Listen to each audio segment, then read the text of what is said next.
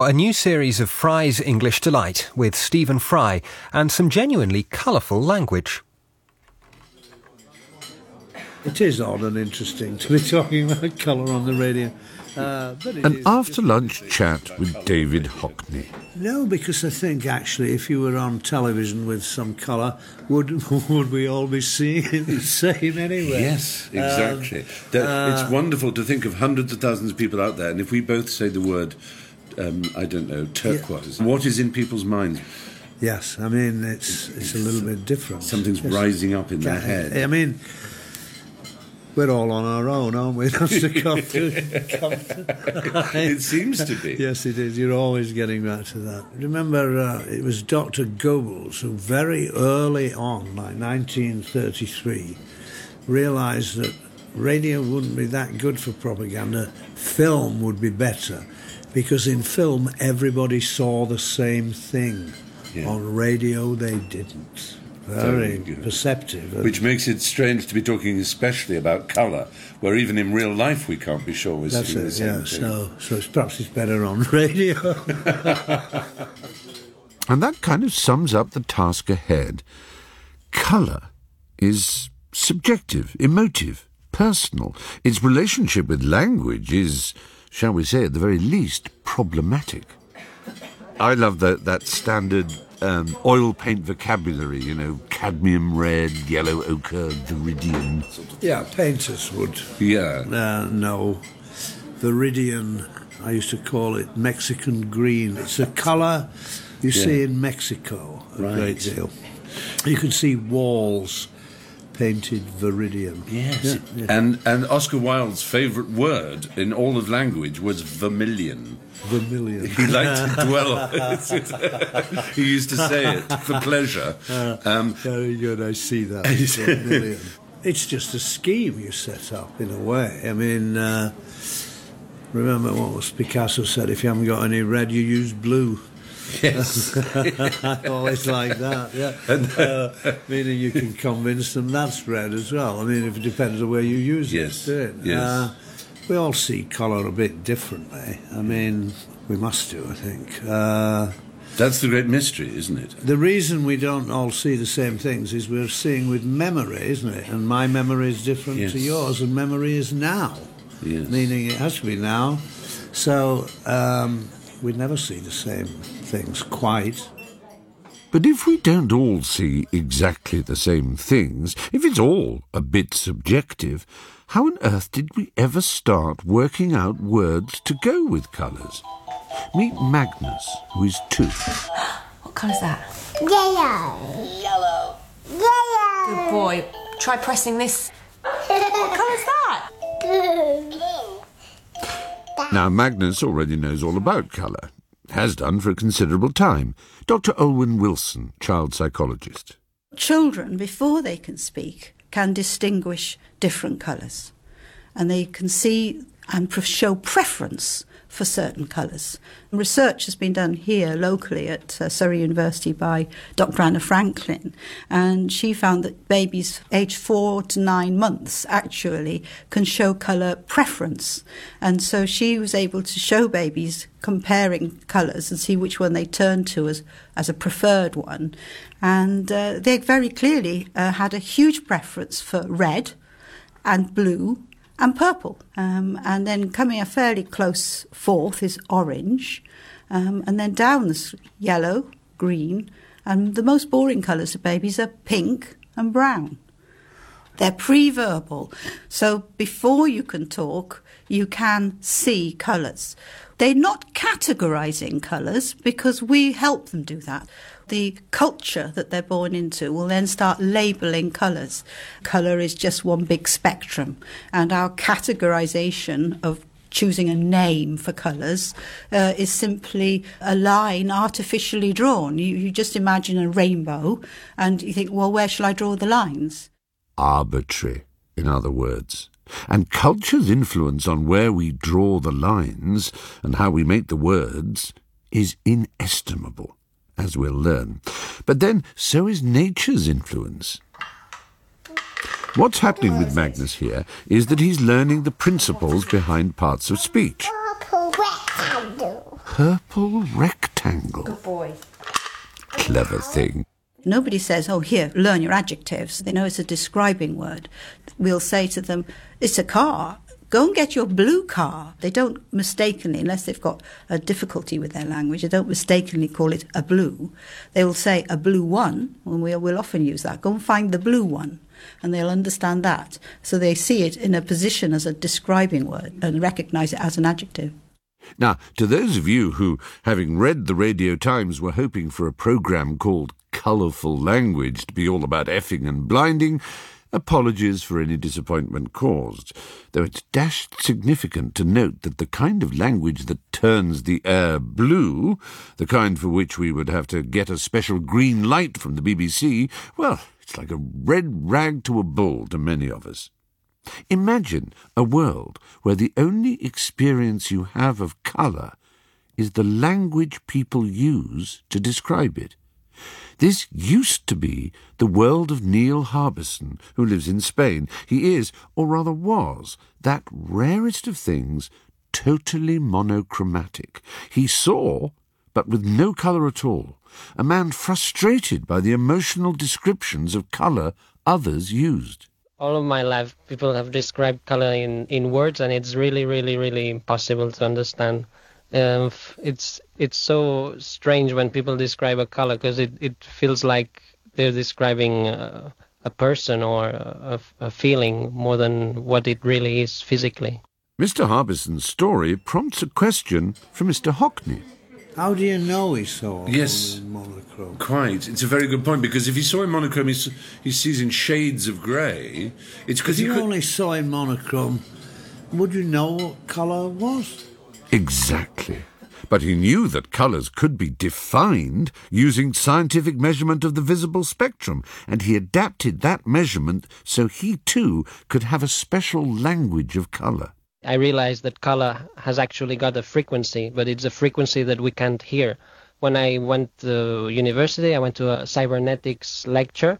That's when I talked to Adam Montandon, who gave the lecture, and I explained to him that I could only see in black and white, and if he thought we could create something so that I could perceive color. And that's how we started working on this project to hear color.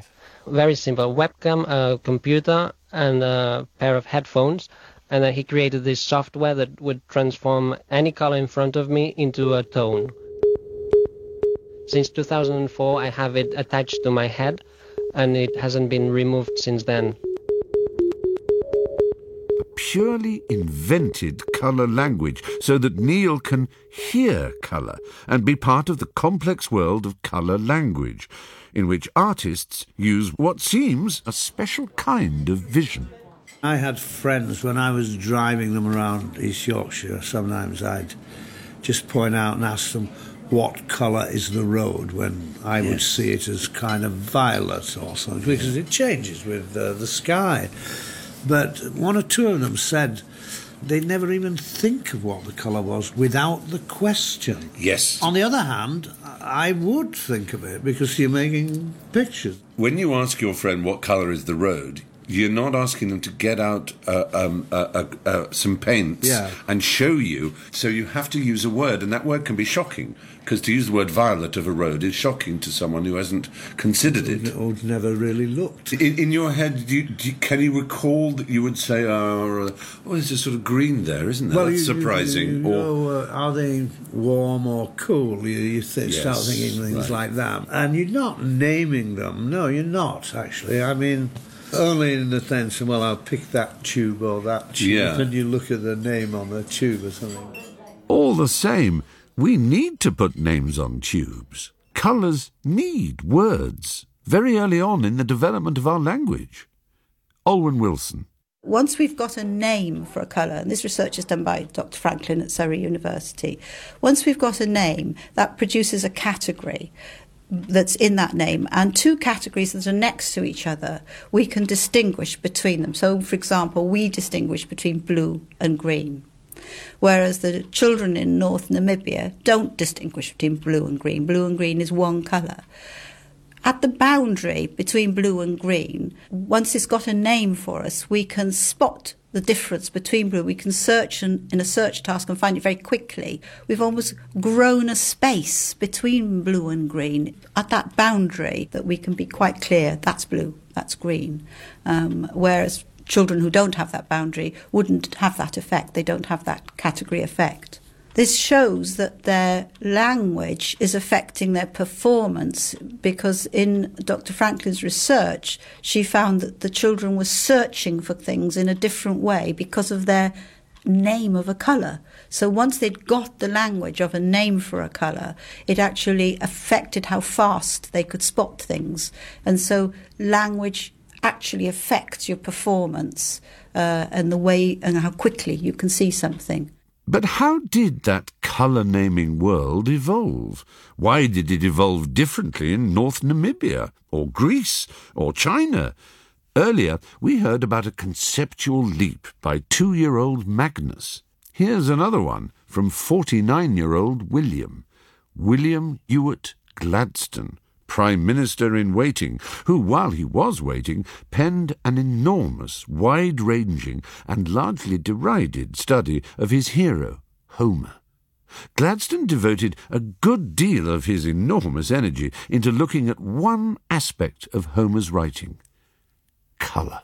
That our own country has some special aptitude in this respect, we may judge from the comparatively advantageous position which the British painters have always held as colourists among other contemporary schools. Nothing seems more readily understood and retained by very young children among us than the distinctions between the principal colours. Less understood, though, is how humans first turned these distinctions into language. Gladstone spotted an important clue. Guy Deutscher, Honorary Research Fellow at the School of Linguistics and Cultures at Manchester University. Gladstone, through his very careful reading of the Iliad and Odyssey, discovered that there's something incredibly strange about the way that Homer talks about colour. And it's not just a strange term here and there, it is a systematic oddity, systematic vagueness, as he called it, and inconsistency in the way that Homer talked about colours. The most famous example is, of course, the wine-dark sea, to start with. Well, the sea isn't wine-dark. It doesn't have the colour of wine at all. In fact, what the Greek says is not wine-dark, but wine-looking. Wine-dark is already some sort of interpretation. And that's just the beginning, as Gladstone shows. So there's oxen also wine-coloured. He talks about green honey, sheep with violet wool. All the people who noticed it before just dismissed it as a case of poetic freedom. But Gladstone, by this careful analysis, said, look, if you have a strange term here and there, that might be a case of poetic freedom. But with Homer, this oddity is consistent. And he really shows it by going through the Homer. He just collected all the places where Homer talked about colours, and he showed that it is consistently odd, consistently strange. And more close observation by William Ewart Gladstone offered this amazing insight. How was it that Homer didn't talk about blue? Gladstone says he had the most perfect example of blue in the skies above him in the Mediterranean Sea, and yet not once does he call his sky blue. He calls them broad and starry, and yet he doesn't have a word for blue. By the way, that word blue turns out to be problematic to this day. Remember those children in North Namibia? They don't have a word for blue either. But what did Gladstone make of Homer's oddity? Homer must have been colourblind, although Gladstone didn't even know the word colourblindness. In 1858, the phenomenon of colourblindness was not known. It was known as Daltonism to a very few specialists, but it was not known to the general public, and it was not known to Gladstone, which makes it even more remarkable that he came up with the idea that someone would not see colours consistently the way we do. Gladstone thought the human eye would develop and see more colours with practice. He thought increased colour awareness would swiftly develop from generation to generation.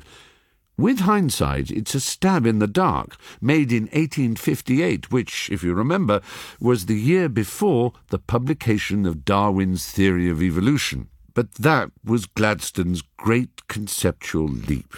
unlike Magnus's, in entirely the wrong direction, unfortunately.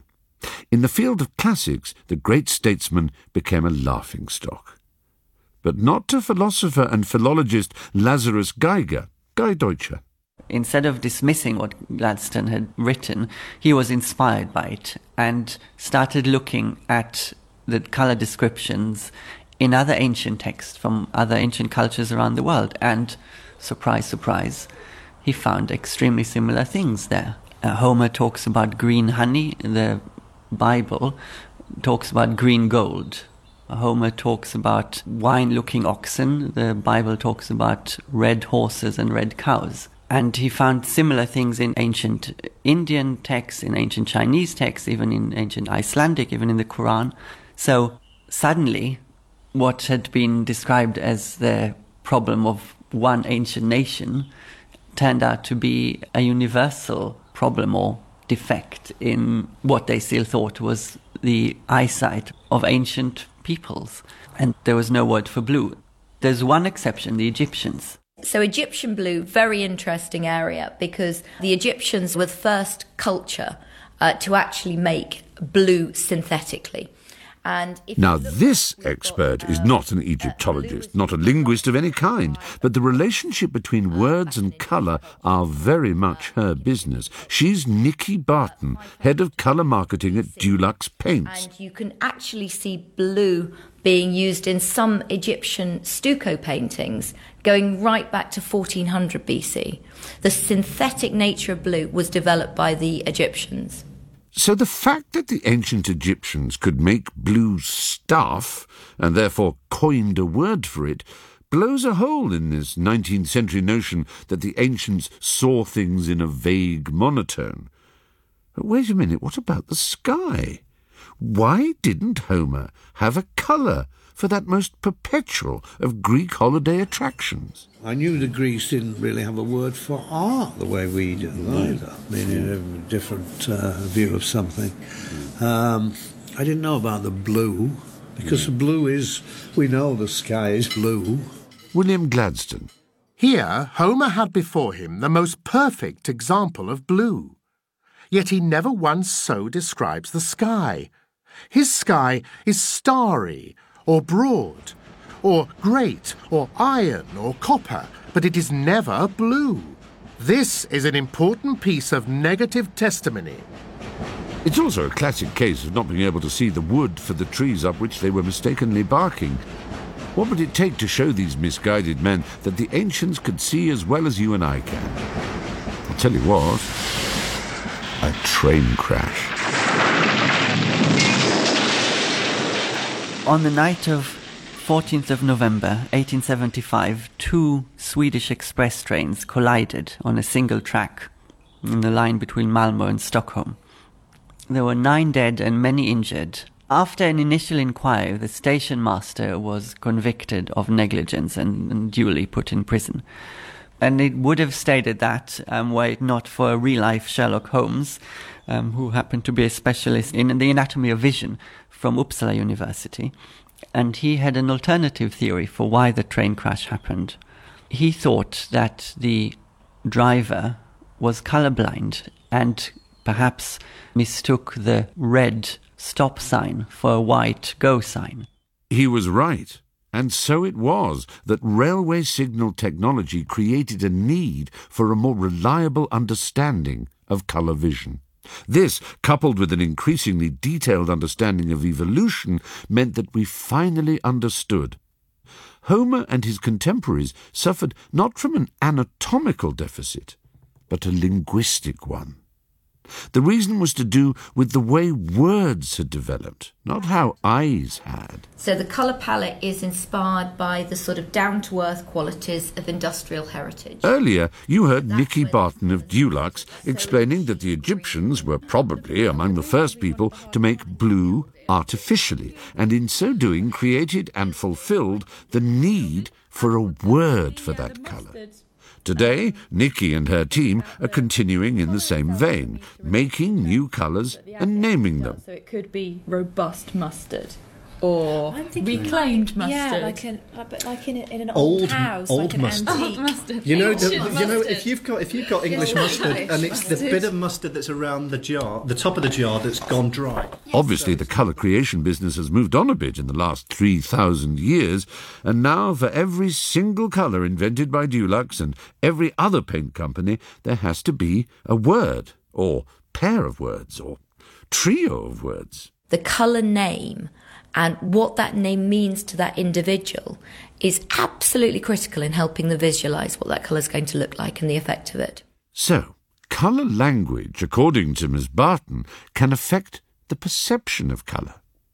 Now, when a professional architect or industrial designer describes a colour, he or she conveys it through codes, industry standards. Take this, #F3AD86. It's a kind of, orangey, pinky with a bit of, I'll type it in Google and have a look. #F3AD86. Trouble is, that kind of highly accurate language is a bit, colourless. On the other hand, sometimes the poets of the shade card come up with something intensely evocative that has no colour word in the name. What colours can I find here? Bowler hat. Dusted fondant. Summer surprise. Twilight cinders? Twilight, darker, because you're going into night, and cinders, the embers that are left on a fire, what's left over. So you get to this sort of dark, brownish, purple colour, which is left over, which is what the colour is. But that colour, it's a strong, deep colour. So twilight takes you into that zone. They must also have the right emotional and cultural cues. Which, in a way, takes us back to Homer and the colour of the sky. Iron. Copper.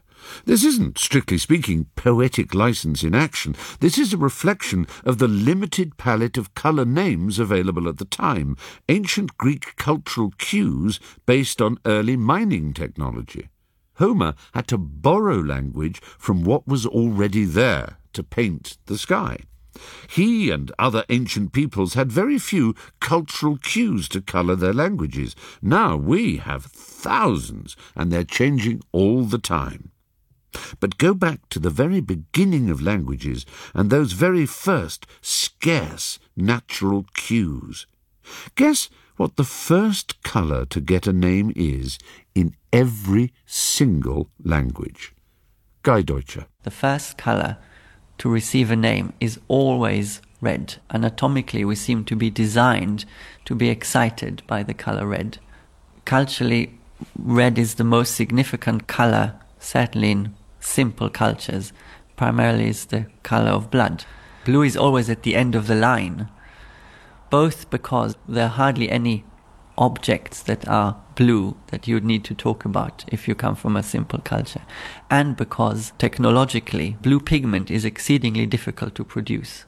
So what it shows us is that words generally, and certainly for colours, develop for very practical purposes, objects that you need to talk about and you need to describe the differences between. So, red is the original bleeding baboon-bottomed berry juice bull frightener.